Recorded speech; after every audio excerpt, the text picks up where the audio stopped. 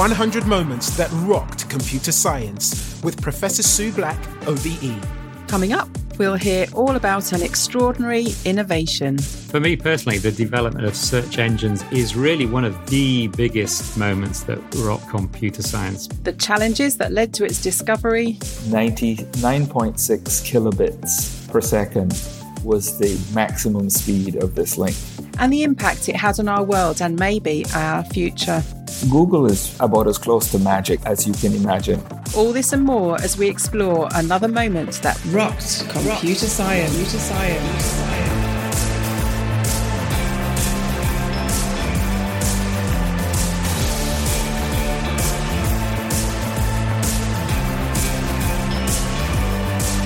Moment number 1. The birth of internet search. Hi there, I'm Professor Sue Black, and joining me as always this week is Professor Gordon Love, Head of Department for Computer Science at Durham University. Hi Gordon, how are you? Hi Sue, I'm doing well. How are you? Good, yeah, not bad, thanks. Having a loft extension built at the moment, so lots of noise, and last week a foot through the ceiling.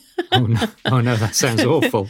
Yeah, well, it wasn't too bad. No one was hurt. So, and the guy that put his foot through the ceiling is about to start studying computer science. So, had a great chat with him. Make sure he doesn't go off for a great new career in computer science before he finishes your loft. No, true, I won't. Yeah. So you're planning on getting an extension or something as well, aren't you? Well, actually, I'm thinking of getting a new kitchen. I've lived in my current house for about 25 years, and we've had the same kitchen all along. So. And you thought academics were boring, right? We have such exciting lives. Here at Durham, we're passionate about computer science, which is why we've started this podcast. Each episode will be sharing a moment from history that helped shape both computer science and the world around us. Today, we're going to be talking about the birth of internet search. I'll be exploring the science behind the moment. And I'll be speaking to a special guest about just why it was so extraordinary. Don't forget, you can email us with any questions about today's episode or computer science in general at Durham using 100moments@durham.ac.uk.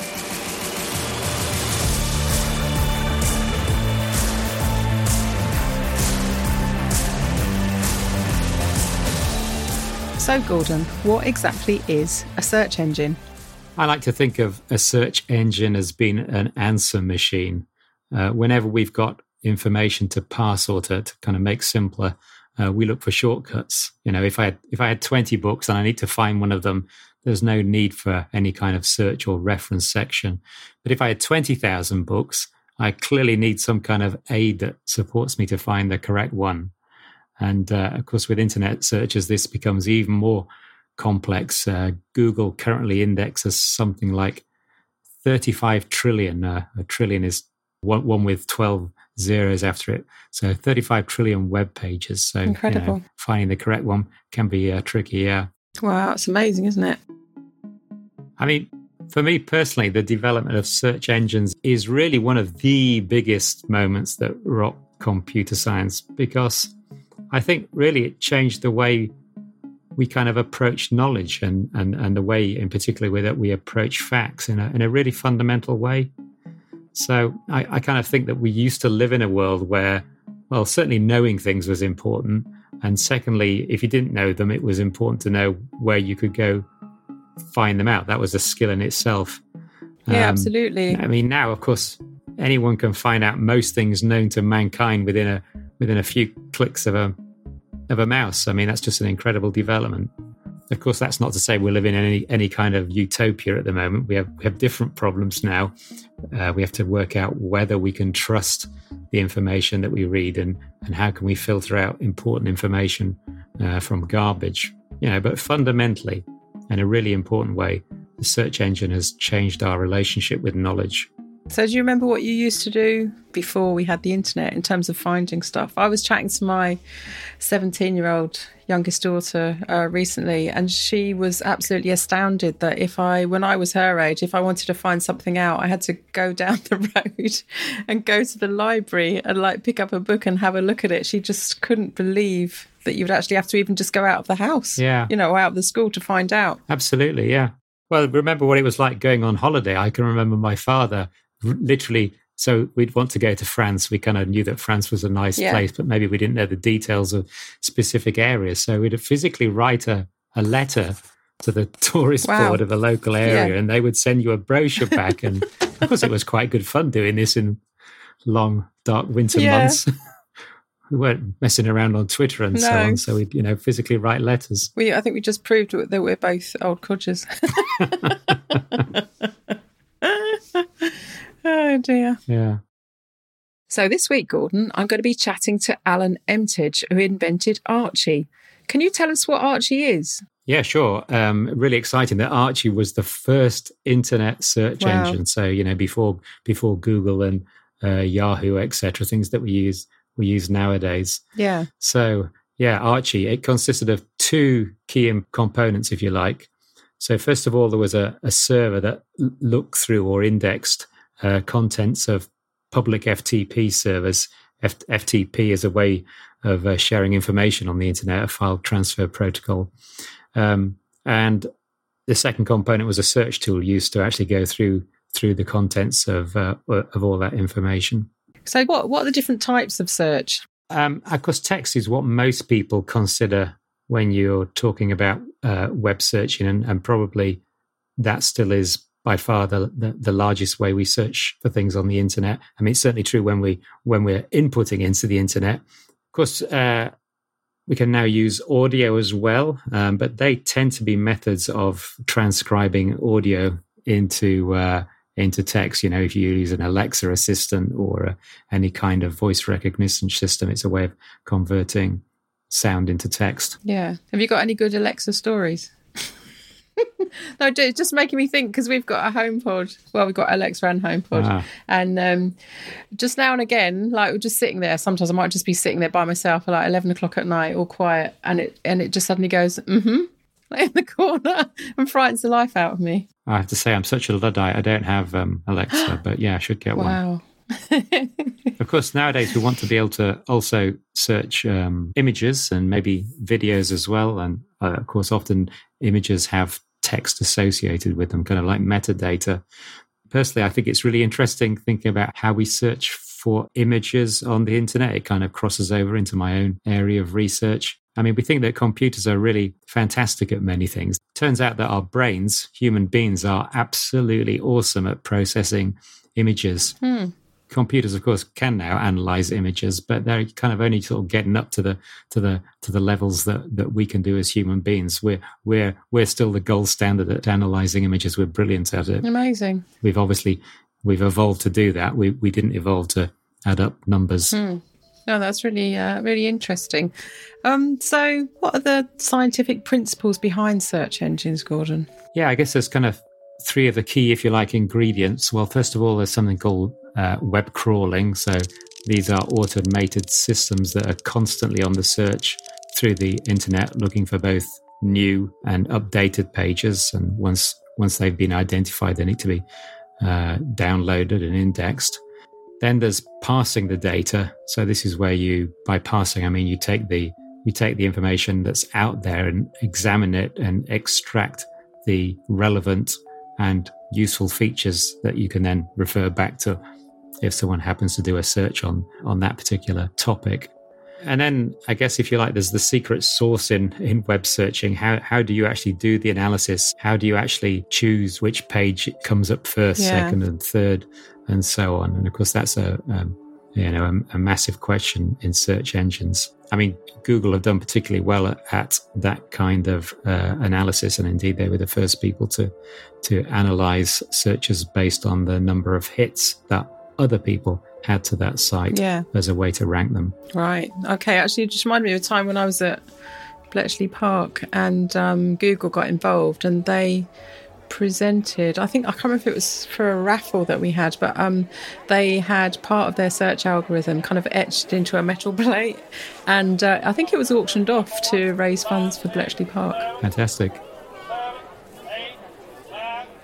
So why are search engines so important then, Gordon, in the modern world in particular? I think I began by saying that the way we interact with data has changed in the modern world. That's definitely true. But the other strand of that, if you like, the other really important thing to remember is that the amount of data that's available in the world has changed dramatically as well. Yeah. I've kind of gone away and researched a few figures, but, the internet or the web now reaches around about 60% of the global population. Okay. That's about 4.5 billion people, which of course is a fantastic thing. It's probably going to go up even more.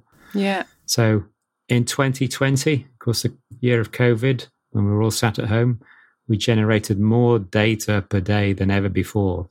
So I think 1.7 megabytes of data was created every second by every person in the world. Wow. During 2020. I mean, something like in the last 2 years alone, an astonishing 90% of the world's data has been generated. Wow. And this kind of exponential increase is very likely going to continue. That's incredible. So something like, these are fantastic units. I love them. I had to go look them up. But 2.5 quintillion bytes. What the heck's a quintillion? It's 10 to the 18. Yeah. It's a million. Wow. 2.5 quintillion bytes of data are produced by humans every day. Every day, 307 billion emails are sent. Mainly by you, Gordon, isn't it? Yeah.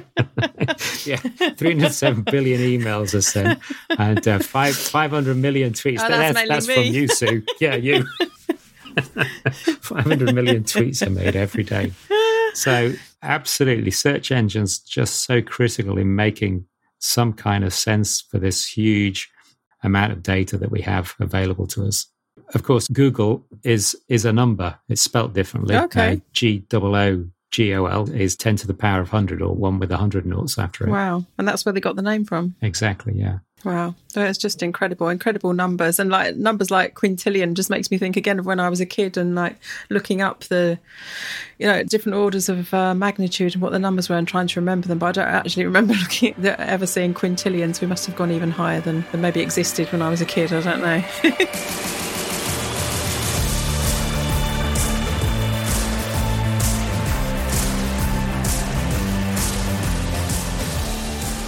Right. This week's guest is computer scientist Alan Emtage, who has a very special connection to our topic as he invented Archie. I called him on a windy day at his home in Barbados to find out how he came to create Archie and how search technology has transformed the potential of the internet.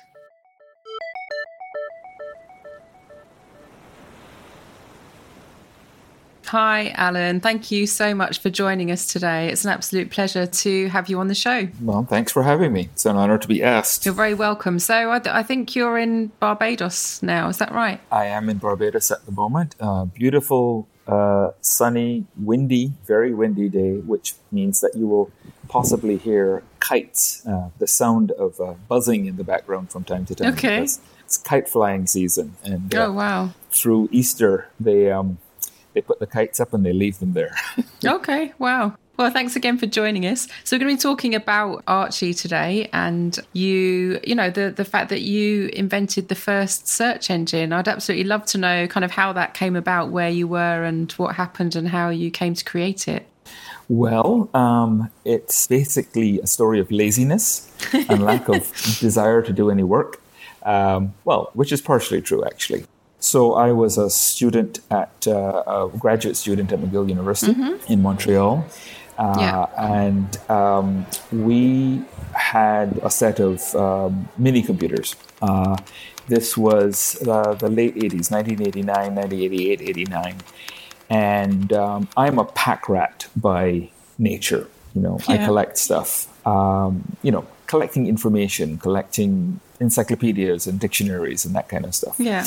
And so I became, by default, the sort of resident person for finding stuff on the still very small internet at the time. The internet had been around for 20 years at that point, but still it was mostly just universities and the research arms of corporations.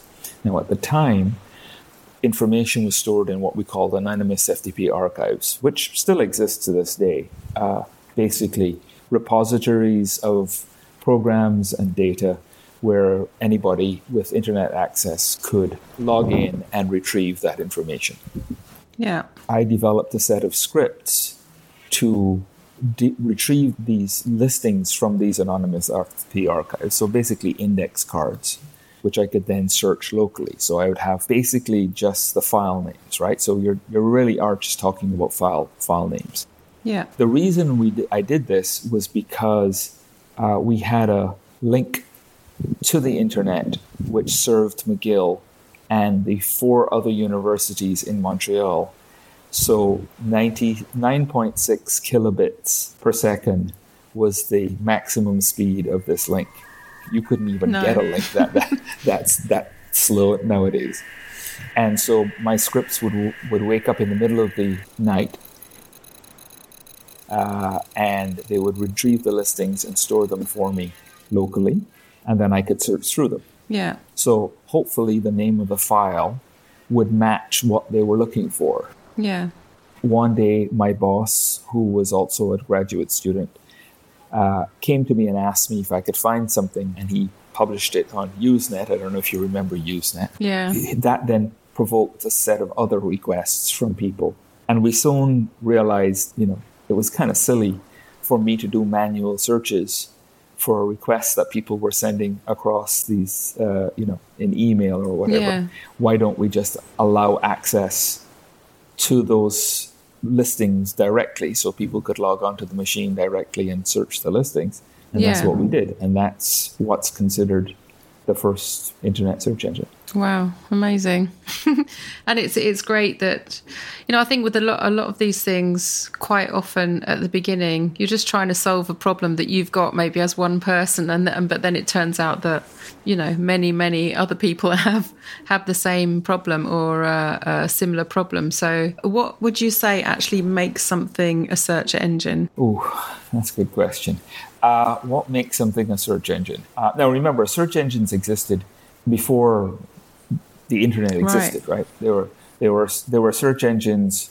Library catalogs, for example, would be considered a search engine, right? I mean, anything that searches is a search engine, right? I mean, I'm not sure if there is a working definition of that. It's as the Supreme Court Justice in the state said about pornography. I can't describe it, but I know it when I see it. Yeah. It's basically any piece of software that gathers information that then allows you to search it. I mean, I would say that's the broadest possible definition of a search engine. So how do you think Archie laid the foundations for search engines that came after? Google, we all know now, but I'm kind of thinking back to when I was doing my PhD, and I think we were using either Yahoo or Alta Vista. So, how did Archie lay the foundations for Google or for sort of modern day search engines? Well, I mean, I think it laid the foundation for all search engines. But Google had a particularly smart idea, and that's why they became the dominant search engine. Yeah. The basic techniques of retrieving information, pulling them into a database, making them searchable, and allowing access to that database is the foundation of all search engines, right? All of them do exactly that. Yeah. And Archie did all of those things. So yes, so there was Inktomi and Alta Vista and Yahoo, and there was the first search engine for the web was called AliWeb, which was Archie-like indexing of the web. So it was an homage to Archie. And what Google did was something that was particularly smart, which was all search engines have to rank results. So it's not good enough just to find what you're looking for, the string or whatever you're looking for in the database. You then have to be able to rank those results to try and put the most relevant results at the top. Yeah.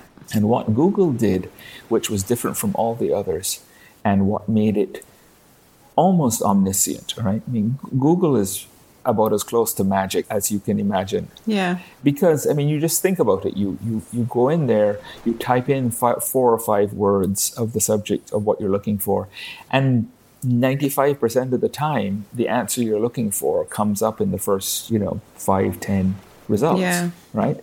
That's having sifted through literally petabytes of data. So that's kind of as close to an omniscient being as you're going to get. And what Google did is use the existing links to provide rankings.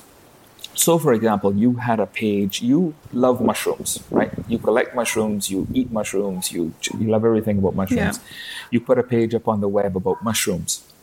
If that information is authoritative, if that information is important, if that information is unique, a lot of people will link to that page, right? You will become the site, the page online for mushrooms. Yeah. What Google then did was say, okay, I'm going to rank the results based on, and I'm simplifying it tremendously here, but based on how many people link to a particular page, how many links point to that page, because I'm going to use that as a heuristic, I'm going to use that as a metric to determine how important this page is in the context of those results. Okay? And so effectively what you're doing is that you're leveraging off of human knowledge. You're leveraging off of decisions that humans have made to say this is an important piece of information and using that to rank the results. Okay? And that's what PageRank did. It is far more sophisticated than that now, incredibly sophisticated. But that at the base, that's what put PageRank head above the rest. And that's what made Google successful. Right, so I hadn't really thought about that. Google were the first to do that, were they, in terms of search engines? Okay. Google was the first to really capture that idea and say, we're going to use the knowledge that humans have accumulated by determining what is important and use that to rank our results. So how do you think that search technology then kind of transformed the potential of the internet? The internet would be pretty much unusable without search engines, right? Yeah. Something that I want to make people aware of is the power of search engines, right? And like any technology, search engines have the power for good or for evil. Google has amazing power, right? Tremendous power. So, and I'm not suggesting they're doing this. There's no indication of any of this stuff. But can you imagine a very powerful search engine decided to mess with the rankings of, say, political parties during an election? Yeah. And we've seen this. There's actually been research done in India as to how rankings affect voting choices. Right. And it is very, very concerning to me that these entities, these private entities, have that kind of power without any transparency. Now, there's a reason why they don't have transparency, okay? And it's not necessarily nefarious. One is that it's their proprietary stuff, and it's the goose that laid the golden egg. But beside that, transparency brings potential manipulation by outside forces. I mean, that's what search engine optimization is, right? Search engine optimization is trying to game the system. You can wrap it in other terms, but it basically is trying to get your thing higher up in the rankings, okay? Yeah. So they have had to become very opaque in their algorithms, in their methods, because they don't want to be manipulated, or they're trying to resist the manipulation. But that same opacity means that we don't know how those things work. We don't know how the ranking works. And if you got a bad apple in there who wanted to manipulate the results, we don't know what kind of controls exist to prevent that from happening. Yeah. So, with great power comes great responsibility, and they have great power. We just don't know where their responsibility is. With all technology, there's a good side and there's a bad side. And well, technology is kind of agnostic, isn't it, in a way, because it's the people behind everything that, that can use it for good or ill. It's just a kind of a sort of suite of platforms and interfaces and stuff. And it's, there's good people and bad people in the world. Is plutonium good or bad? Well, a lot of people would say bad, but that's what's powering the Perseverance rover on Mars right now, is a chunk of plutonium. Right. Yeah. I kind of think it is down to us as technologists to have a large input into trying to make sure that technology isn't used for ill in the world. It's a real issue, and I don't say I have the answers. I just want people to be aware of the issues.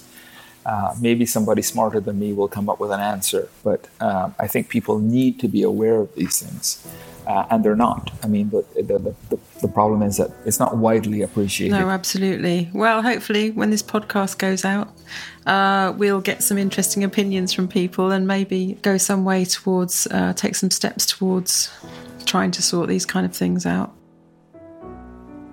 You didn't actually patent Archie. Why was that? Because I came out of an academic background, right? The internet at the time, the backbone did not allow for commercial use. So the work we were doing on the internet or on Archie was not aimed at commercialization. So number one, that we start out of that. Secondly, there's a story that I've told a million times, but we used to do a lot of work with the IETF, Internet Engineering Task Force. That is the standard setting body for the internet.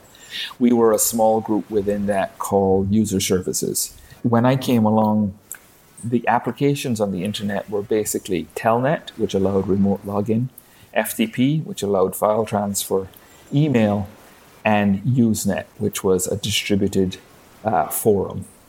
So if you imagine Reddit, but distributed across the entire internet, those were basically the only applications that we had on the internet at the time.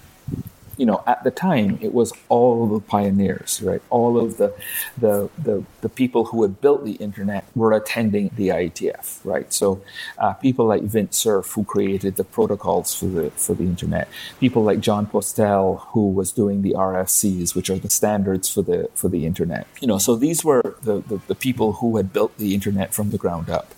And we were in a bar one night at the end of a day-long sessions with the IETF, and we were talking to Vint.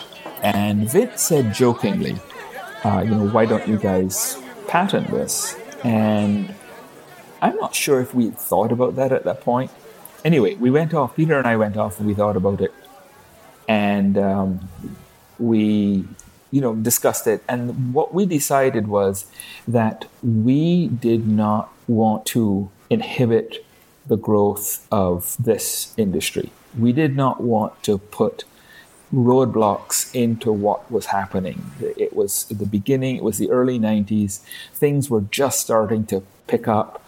Tim Berners-Lee was with us at the IETF trying to bring the web and standardize the web across the net. And we did not want to put roadblocks up. And we thought that by patenting it and requiring licensing and all of that kind of stuff, it was going to strangle the baby in the crib, to use a very politically incorrect term these days. And so we intentionally did not patent it. As a matter of fact, a few years later, and I want to say 1998, maybe 1999, something like that. Yeah. The CEO of Alta Vista at the time, in an interview, came out and said, oh yes, we are going to go and we're going to patent all the basic algorithms of search engines because we developed the search engine technology. And I issued a press release and said, no, you're not. You guys didn't invent this. And I have prior art. And if you guys try to patent this, I will be available to anybody who wants to challenge the patent. And we never heard of it ever again. So, we're talking 10 years after Archie. Yeah. And we see the people trying to come in and trying to take advantage of it for commercial reasons. And that's exactly what we were trying to prevent, right? Wow. Had they been successful and done that, then, basically everybody would have had to pay Alta Vista for any new search engine technology that came along. So or search engine technologies that built on the stuff that we had created. So I was very happy about that. Wow, thank you for doing that. Your decision, I guess, there, has benefited everyone in the world. You're welcome. Well, it's making me think, why did I not, why have I only heard about you recently, really? And that's kind of from investigating who we wanted to talk to on our podcast. I kind of feel like you should be more famous than you are. I mean, if Google wants to give me $1 billion, I will be more than happy to I will gratefully accept it. But they haven't yet seen fit to do so. Hint. Hint, hint, hint, hint, hint, hint. Maybe after this goes out. Yeah, exactly. I think I've been hinting about that for about 15 years. I don't think it's made any difference so far.